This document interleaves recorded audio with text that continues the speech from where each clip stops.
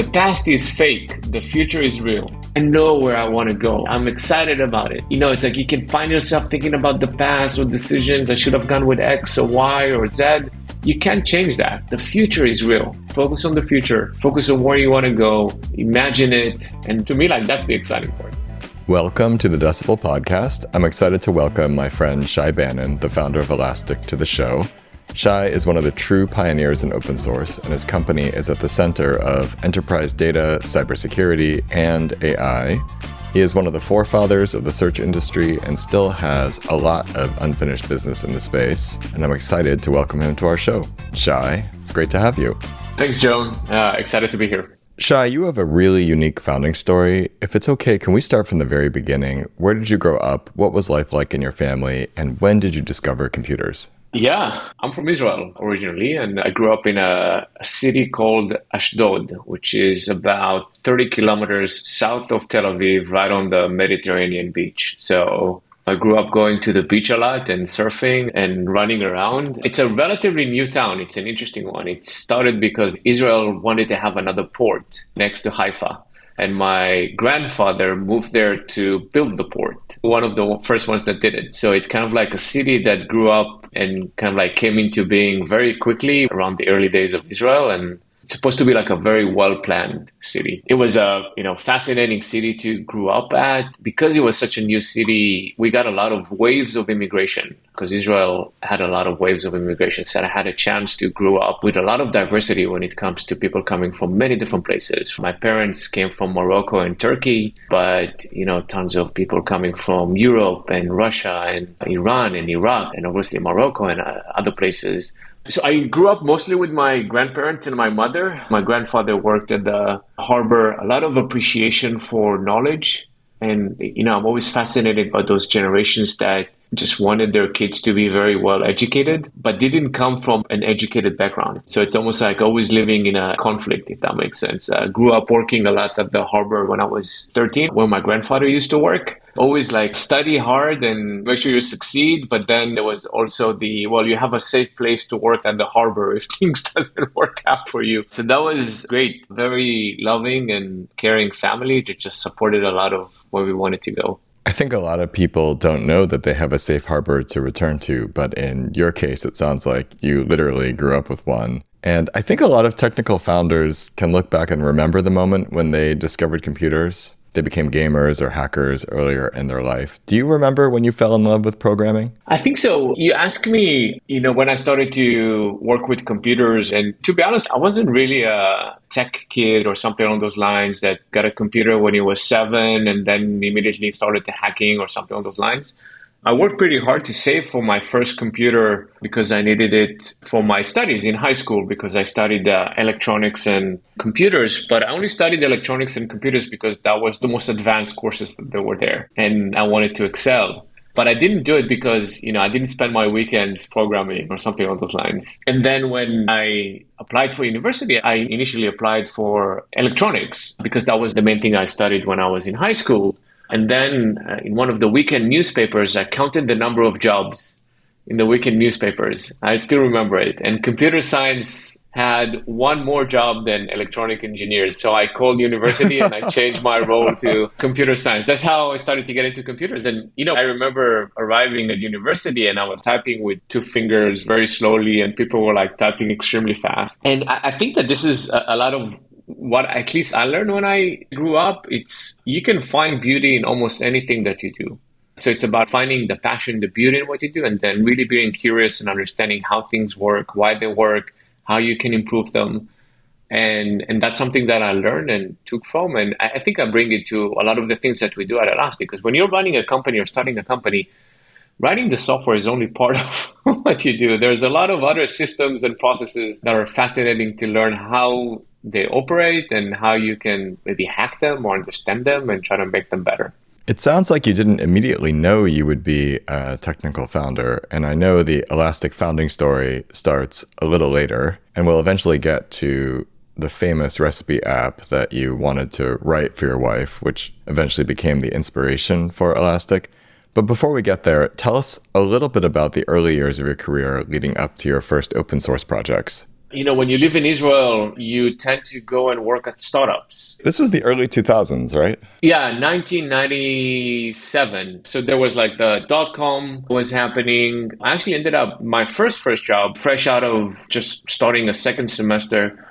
I applied for work helping build heads-up display for helicopter pilots. So that was fascinating, like building real-time systems, programming in PLM and C, and working with the US Army and the South Korean Army and the Canadian Army. So that was a lot of experience condensed into a very short amount of time. And then start to work at many different startups.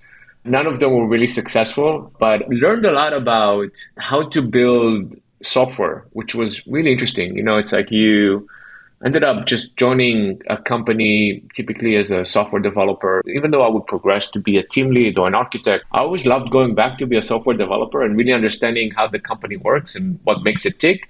And then just doing whatever is needed to make it successful, trusting in my capabilities to progress. I think one of the traits in Israel that it really encourages people to go out and be adventurous and take whatever they can and then, give back when they do that. And I think a lot of people know this already, but usually everyone in Israel serves time in the military. Did you serve in the IDF? I did not. I still have a kidney disease that is pretty dangerous. Now, thankfully, nothing goes on, and doctors are very surprised that nothing happened as a result of it. But when I was 13, they identified it, and then the IDF did not enlist me. Do you still live with it today? It's supposed to never leave you. It's like it's a chronic disease. So conceptually, by this time, I should not have any kidney left and be in dialysis. But apparently, it's, it's not. I'm glad that you can laugh about it now, and I think the first time I heard this, I was in shock. Obviously, this must have been a pivotal moment growing up, and I've always wanted to ask how it's shaped you in some way. Is it part of what makes you unique as a founder? I think that, when you're 13 and you're getting this type of news, it's kind of like shocking when you get news that you have this chronic disease and the doctor tells you that you might lose your kidneys and be in dialysis, and you have this shock, I guess, about how to deal with it and what does it mean. And I was taking some drugs at the time that maybe really blowed up. Like if you look at me when I was 13 or 14, you go like, this is not the person that we really recognize. And I don't know, I think you end up just building this like mental tenacity, I guess, about just trying to work through it. You have this big thing in your head and you learn to live with it.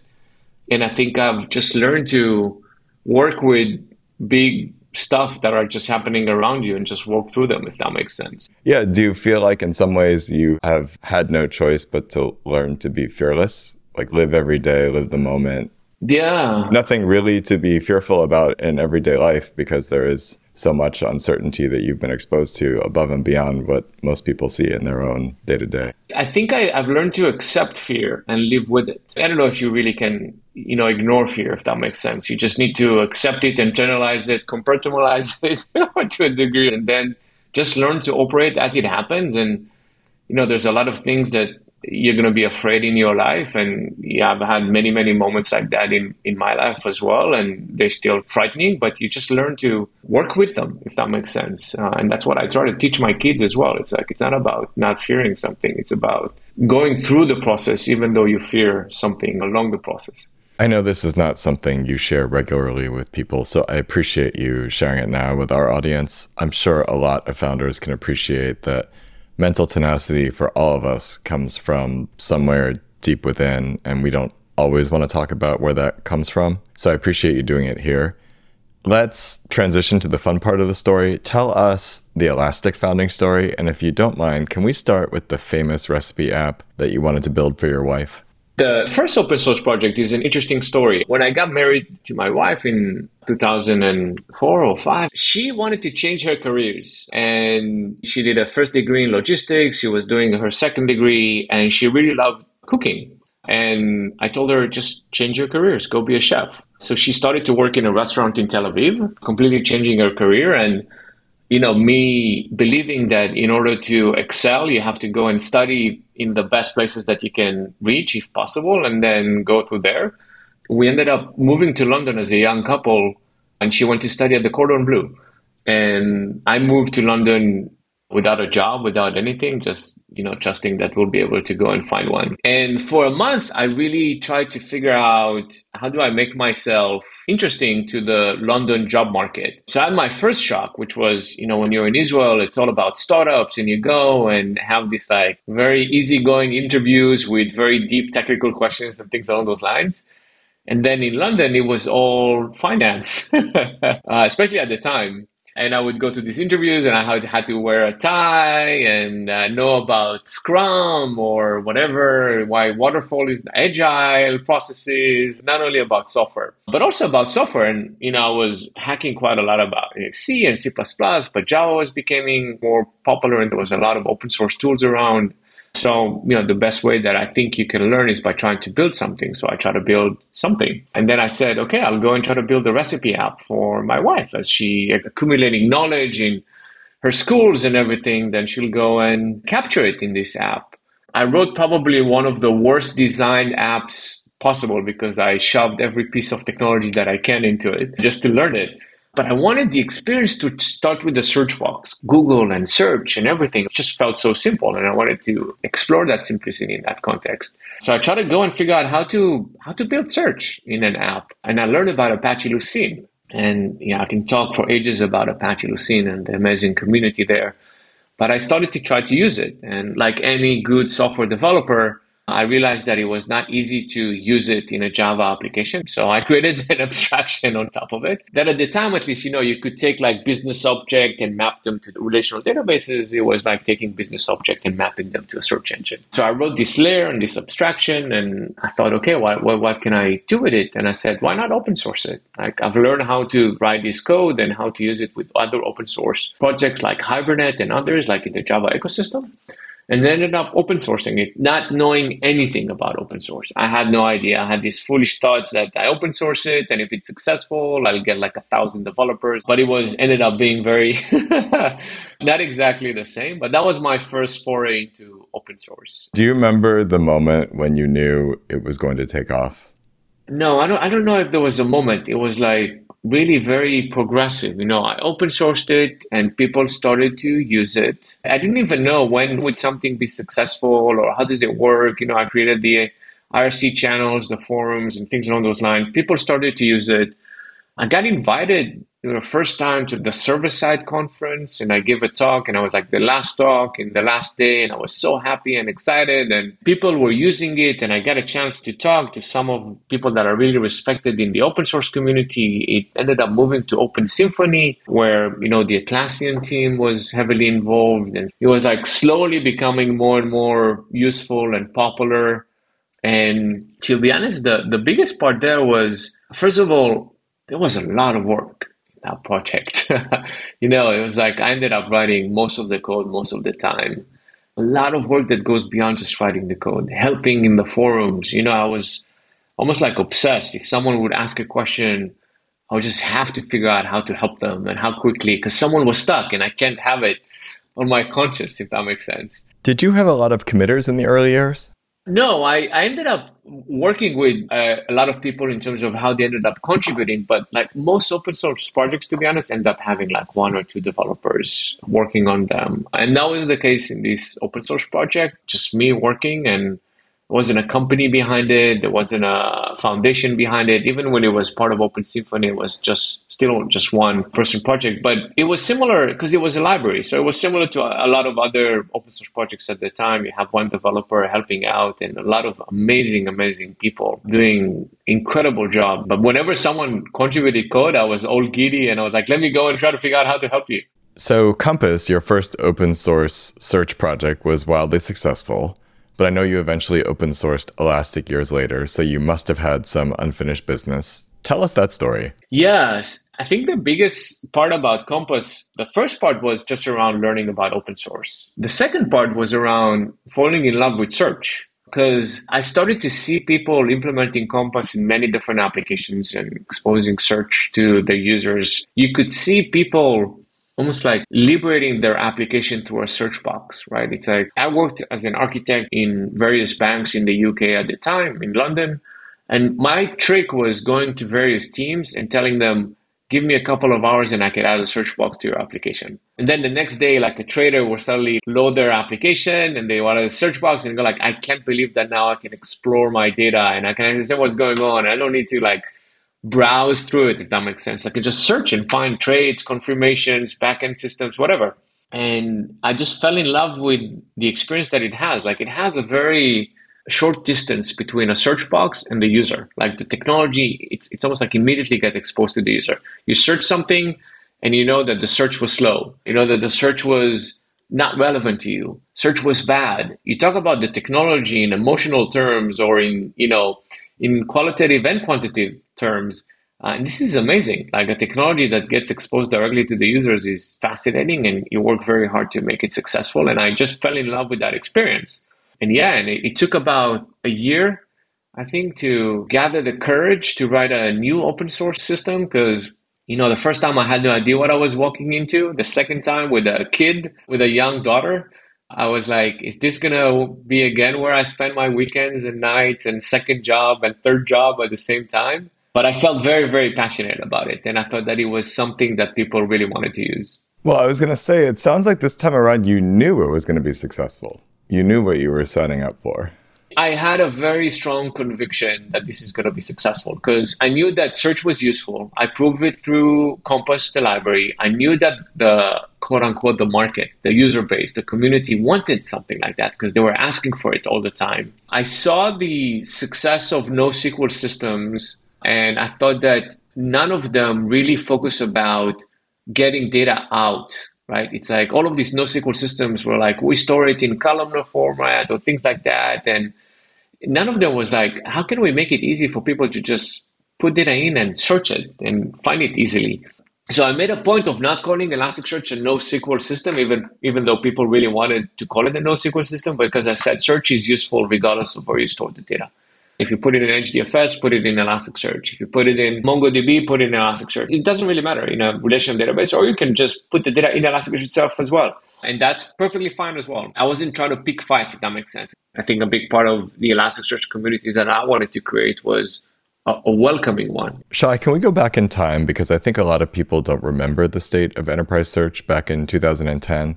At this point, Google's gone public. Everybody understands the power of search. But remind everybody, what was the state of enterprise search? Why was it so hard to get that magical search box in applications and on company data? Why didn't Google just take the market?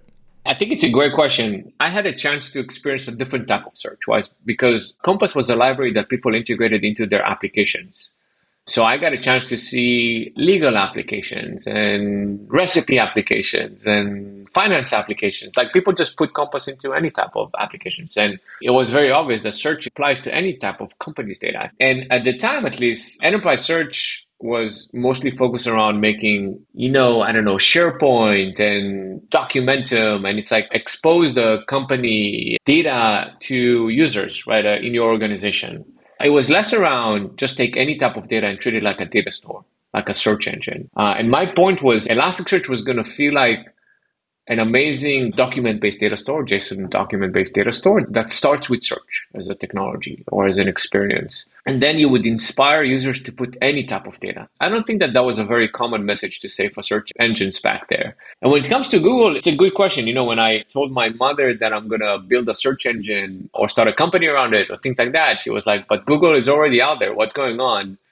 But Google, I think there's a big difference between building a search engine that specializes in the web and serving ads and things along those lines towards building a generic search engine for any type of like JSON-based data. And Google didn't have a product that said, okay, you can just go and take data and put it in any format and search it. They had the Google appliance that focused on, guess what? Enterprise search, where you would plug it into your organization and start to be able to search your documents and things like that. So nobody, I think, really treated search as just a generic way to interact with any type of data. And I don't know if you would give yourself credit for this, but I do believe after about 10 years of trying to sell the Google Search appliance, they eventually end-of-lifed it and gave up. So I would say that in the beginning, maybe it didn't look like it was going to be as easy taking on Google, but with the fullness of time, they ended up packing up and sunsetting that appliance. Yeah. And by the way, the system that they recommended to transition to was an enterprise search product that we built on top of Elasticsearch. That was a wonderful way to, I guess, close the loop there. Yes, you deserve to declare victory on that chapter of the book, and it is one of my favorites.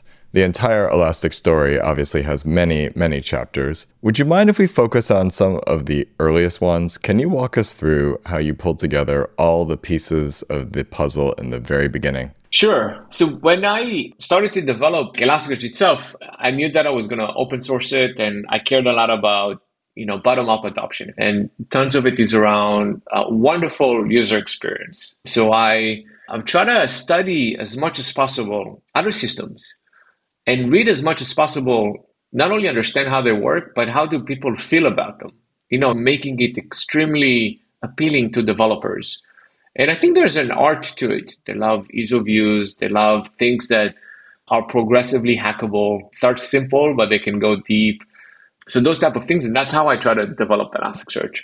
When it comes to open source, I had more experience around it. So obviously I open sourced it. I don't know, maybe I had a good hunch or I have a good nose to smell like successful things around. I think Elasticsearch was one of the first projects on GitHub. So the whole success of GitHub, Elasticsearch was carried by it, and the interface and Git and things along those lines. A lot of the experience and everything happened on GitHub, on mailing lists, on IRC. I was very available. I wrote a lot of code. At the time, 60% or 50% of the time was coding. A lot of the other time was people maybe don't appreciate it, but like answering in the beginning a few mails a day, but then it was like tens of emails and questions every day and questions on IRC, and it was a lot. And helping people, and they have bugs and they fail and they try to deploy it and it doesn't work, and the cloud was happening, so making sure that Elasticsearch was being used in AWS easily. And I think we innovated on things like AWS discovery and making sure that Elasticsearch discovers itself using AWS APIs and things along those lines. There was like a lot of freshness to it that people feel like it's interesting, it's innovating, it's fun, and it's moving extremely fast, and it takes our input into account. I think those are characteristics that developers love, and those are things that we try to carry with us, up until this point and into the future. But I think at the end of the day, there's almost like a core aspect to why Elasticsearch was successful, which is search. If you have a good search system, people need search. It's extremely liberating. If there's a good search system around, people will end up using it. And then they'll start to be very creative around the type of data, what type of analytics you can do with it. Because search is not only about top 10 results, it's about analytics that you do as you search the data. So a lot of the early community members were part of the content creation around all of these type of use cases that people took and ran with it, which was amazing. And now that you mentioned analytics, this is a nice transition. You started out with a vision for creating search in a recipe app, and then ultimately you moved into analytics. Tell us about Logstash, Kibana, and the other major moves that you made to create the Elk stack. So in 2010, I open sourced Elasticsearch, and I already quit my job a few months before, I think. And a few months later, I decided to dedicate the next couple of years to Elasticsearch because I had a strong conviction that it's something that is going to be useful and potentially something that I can maybe start a business around it in the future. And the ecosystem around it was amazing. And people started to use it. In the beginning, it was mostly very narrowed around, why is it better than Apache Solr? How can I implement enterprise search? Which was perfectly fine. But I was waiting for all of these like other use cases to come along. And then I remember Jordan, that developed Logstash, pinging the Elasticsearch Slack channel saying, hey, I'm trying to store logs in Elasticsearch, and I'm not terribly sure how to use the APIs. And I started to help Jordan on IRC, and I joined the Logstash IRC channel as well. And I started to read up about logs. And I realized that logs is an amazing market. It's huge. First of all, it's amazing for search because it's a lot of unstructured data. We developers get very creative in our log messages, in our errors, including, log messages like, how the hell, it's not supposed to get here. If it gets here, then something really bad happened, things, what have you. And you want to be able to search them. So that was an amazing market. Almost no players in the open source market around storing logs. So it felt like a market that is ripe for open source disruption. And I started to really invest in it because I wanted Elasticsearch to be the place that you store logs. Because Jordan created Logstash, and Logstash, is a wonderful tool that takes data, collects logs, collects information, processes it, but it can store it everywhere. It can store it in HDFS, it can store it in Cassandra, it could store it in MongoDB, and it could store it in Elasticsearch. So it felt like a year of Hunger Games of let's make sure that Elasticsearch is the best place for Jordan to store logs or for users of Logstash to store logs in Elasticsearch.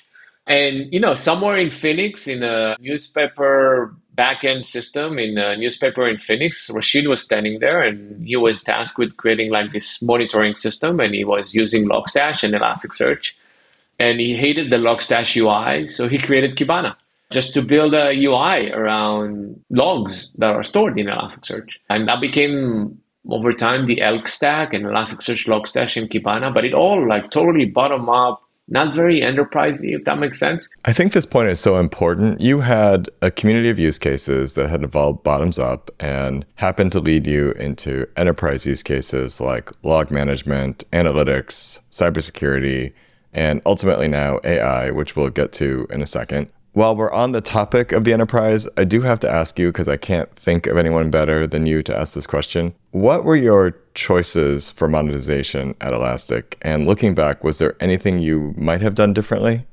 It's a great question. I think the best open source projects are one that keep the open source spirit and foundation alive, but you have to have something around open source. Even foundations have companies that contribute to the open source code.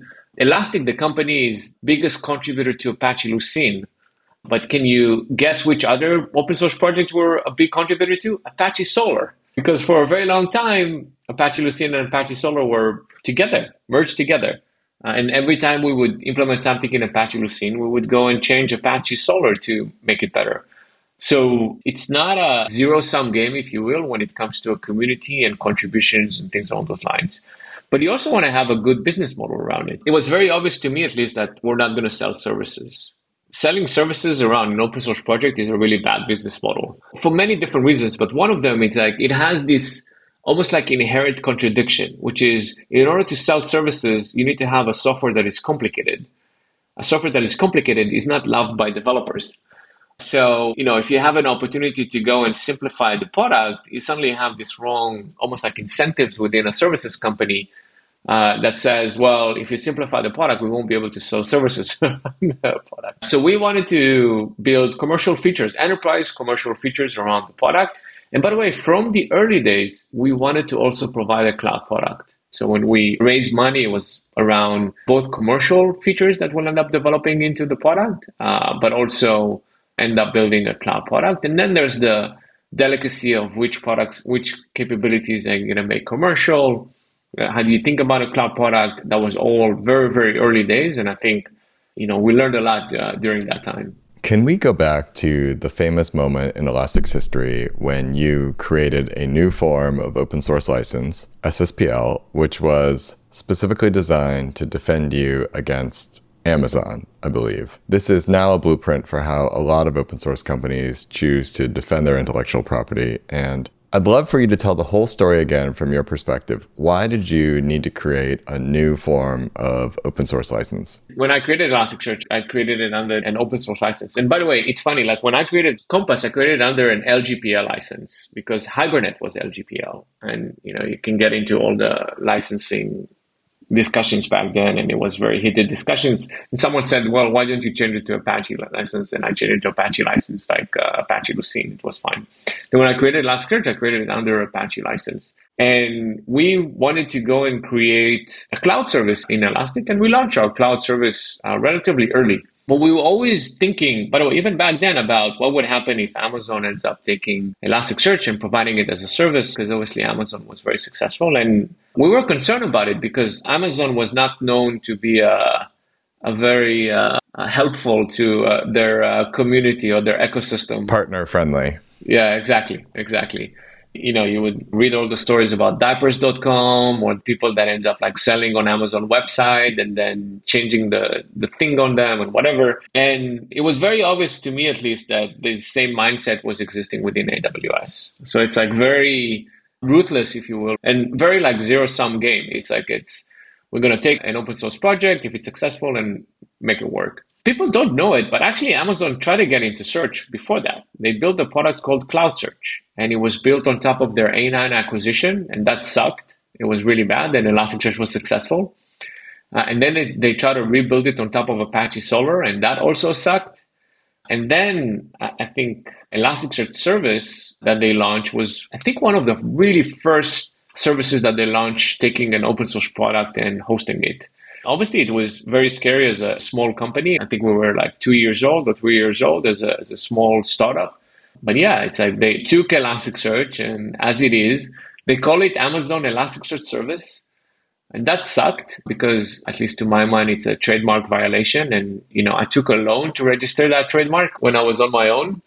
And, things that you felt, at least back then, that were established as a way to protect open source were being ignored by Amazon. It felt like Amazon kind of like got into this like enterprise software market very bluntly with AWS very quickly. And in the beginning, a nice way to look at it is that they didn't know better. They would just take a service and call it Amazon Elasticsearch Service. But, one of the ways that people really appreciate about open source was around trademark and IP. And it was like a thing. That's the way that you protect your code. You take a trademark. That's why I immediately, trademark Elasticsearch. But that was completely ignored by Amazon. There was a lot of confusion in the market around whether Amazon works with us or not. I remember, again, that there was some surprises to me in terms of the mindset. Werner Vogels, in one of the first reInvents, tweeting that the Amazon Elasticsearch service is out, and we're happy to work together with Elastic, the company, trying to make it better. And it was completely false because they didn't work with us at all around it.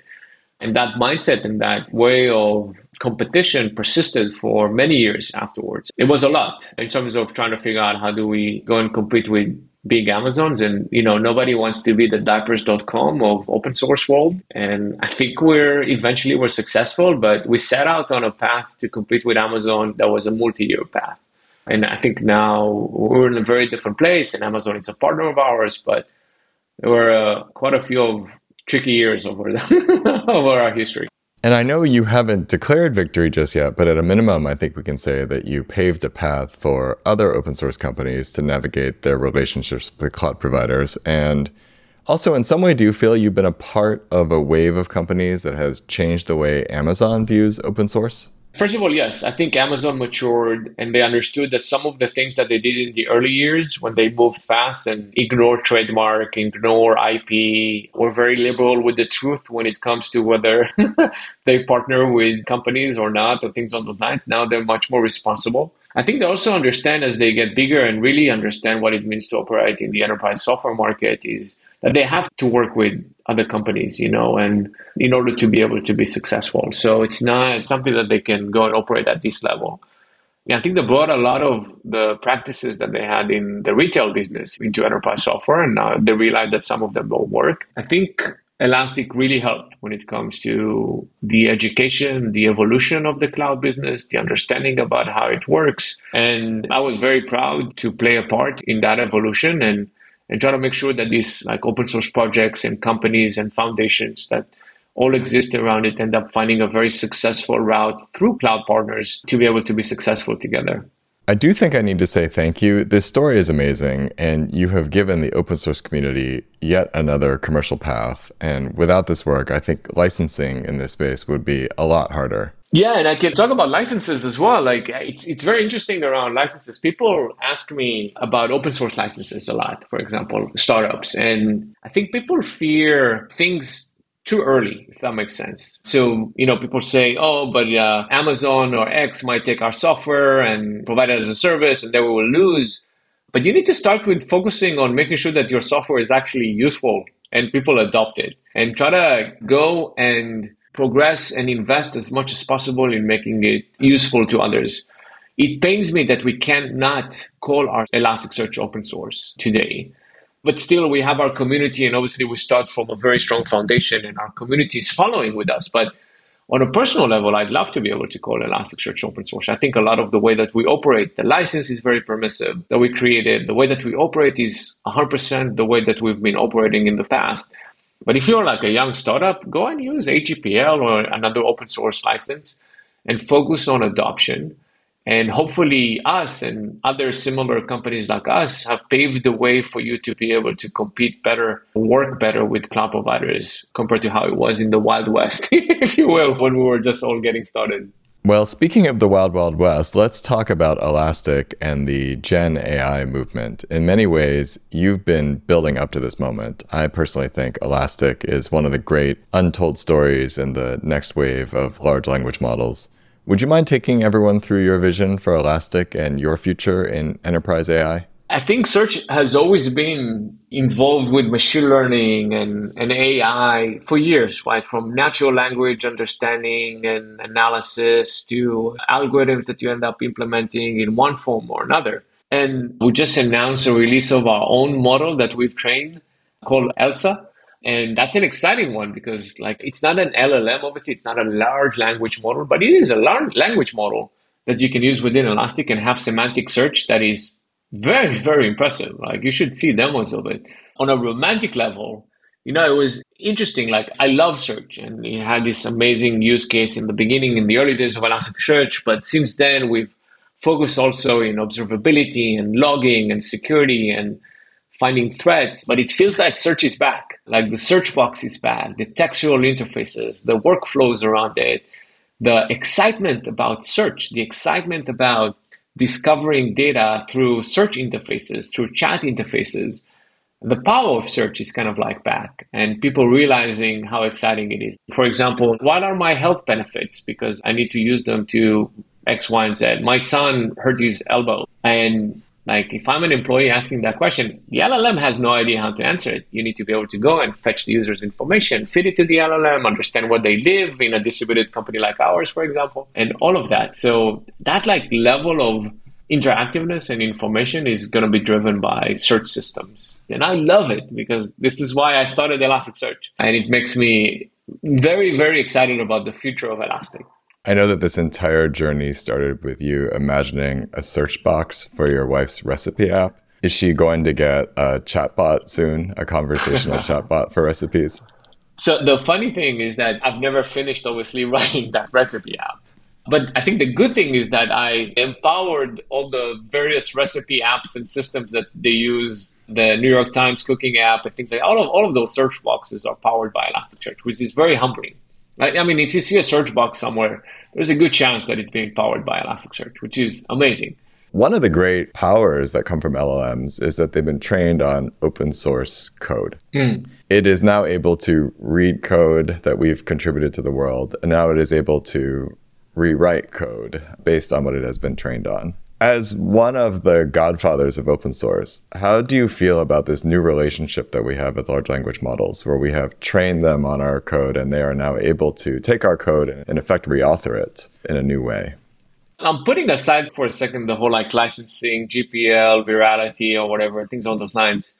I learned how to code better thanks to open source because I could look at the code of Apache Lucene, of Hibernate, of Spring framework, of many others. I got to be a better developer thanks to all the code around me that I got a chance to learn, see how better developers than myself ends up, writing software and trying to imitate them as best as possible. If we think that we're going to use as humanity, we're going to use LLMs as a way to make us better, faster, more productive, more innovative, then they should have access to the code. There's no doubt in my mind. And it's totally fine also that they write some of it. Elasticsearch was a lot of boilerplate code. I can tell you that, code that I would have loved not to write so I could help more of the community when I was answering questions. But at least on my end, I'm sidestepping the more maybe philosophical question around what's the role of an LLM in society.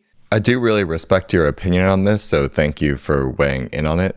If I could just ask you a couple of more questions that I think our founders will care about. You have acquired a lot of great startups and have made them successful. Tell us a little bit about how you think about the kinds of companies you want to acquire and what's been your recipe for success. Our acquisition history was focused on our platform. If you think about Elastic and Elasticsearch as a platform. So our acquisition strategy was around making our platform better, making it more approachable, and helping us get into areas that we thought that were very important for us strategically. The nice thing is that thanks to open source, maybe people underappreciate it, companies were already integrating with Elasticsearch, were already using it. And that was an amazing thing because you could already see the integration happening. These people already loved Elasticsearch. So when they joined Elastic, they joined a place that we all felt like we knew each other because we worked so much together already. And they were already working in markets that we knew that we could go and innovate in, right? Like when we got into logs, it was very obvious to us that we were getting to traces because people started to put tracing data in Elasticsearch. So we went and joined forces with Opbeat around APM and trace data. Same thing with security. We were being used for like significant security use cases, storing just security threats and searching through them across the world. So we knew that we wanted to get into security. So that was the exciting parts. Making them successful afterwards, we had the foundational aspects that I mentioned, but it's a lot of work. A lot of the work happens afterwards because you want to rewrite potentially the software a bit. You want to integrate it into your distribution. We focus a lot on rewriting the software almost always to integrate it into our distribution versus letting it run on the side. Those are typically the two types of acquisitions because we had a platform play and we spent a lot of time with the team, a lot of time offsites and meetings and what have you to make sure that they feel welcomed. I also had this always sense, it's funny, but like whenever we join forces with a small company, I kept on the back of my mind, are we good enough for them? That was my mindset. Are we good enough? Are they going to be happy? Versus, I think one of the reasons why acquisitions fail is because people say, oh, they're joining this like large successful, they all should be, very appreciative of the fact and thankful and what have you. And my mindset was on the other extreme. Is Elastic good enough to have them join us? And I think that that's an important one. If I flip the question around, so you've been approached for acquisition numerous times, chose to go public and become a standalone company. I think some founders have this mindset of, there's just no way I'm ever going to sell. And some founders maybe along the way have actually entertained the idea. What's been your history with acquisitions and how have you thought about it? I think we were growing very well for years. And we never felt like we needed to entertain acquisitions because we felt like we were doing something right. It's like we were building products, users were loving it, building our community and growing our revenues. So those type of things, obviously they required a lot of work, but it didn't feel like, we need to go and change the way that we think or find a second act or something along those lines. So I'll be honest, like that made it very easy for us to go and say, hey, like we want to go and try to figure out where can we take it. Maybe it's going to be nice to join another company, but we feel like there's something special here and we want to see how far we can take it on our own because it's a lot of fun to go and try to do that. There's other companies in the world, right, where maybe they're not growing as fast, maybe they hit a ceiling, maybe the market is not growing. There's many different reasons why companies stall while still having great people or still having great products. And in that case, I think acquisitions totally make sense. We were never in that stage to think about it. Any words of wisdom or lessons learned for your younger self? Something that if you could go to the younger version of yourself, maybe at Compass, maybe in the early days of Elastic, is there something you would want to say? I really don't think like that. It's like, it's fascinating. There's a show called Succession. And obviously the people in Succession are not the best people in the world. But I still remember a line people ask Logan Roy, which is like a very well-known titan of the news industry personality, very big personality. They ask him, have you ever thought about where you came from and everything along those lines and how you built? And he says something very interesting, and obviously coming from the news industry, it's fascinating. The past is fake. The future is real. And I was like, the past is the past. It's like we made decisions with the knowledge that we had. And, I won't necessarily look back and say, oh, hell, I wish I would have made that decision or whatever. The future feels very real to me. Like I know where I want to go. I'm excited about it. And, it's like you can find yourself thinking about the past or decisions. I should have gone with X or Y or Z. You can't change that. The future is real. Focus on the future. Focus on where you want to go. Imagine it, and then just start to plan towards getting to that area. And that's, to me, like that's the exciting part. Shay, you've been amazing. Thank you so much for coming on the show. Yeah, thank you. Thank you.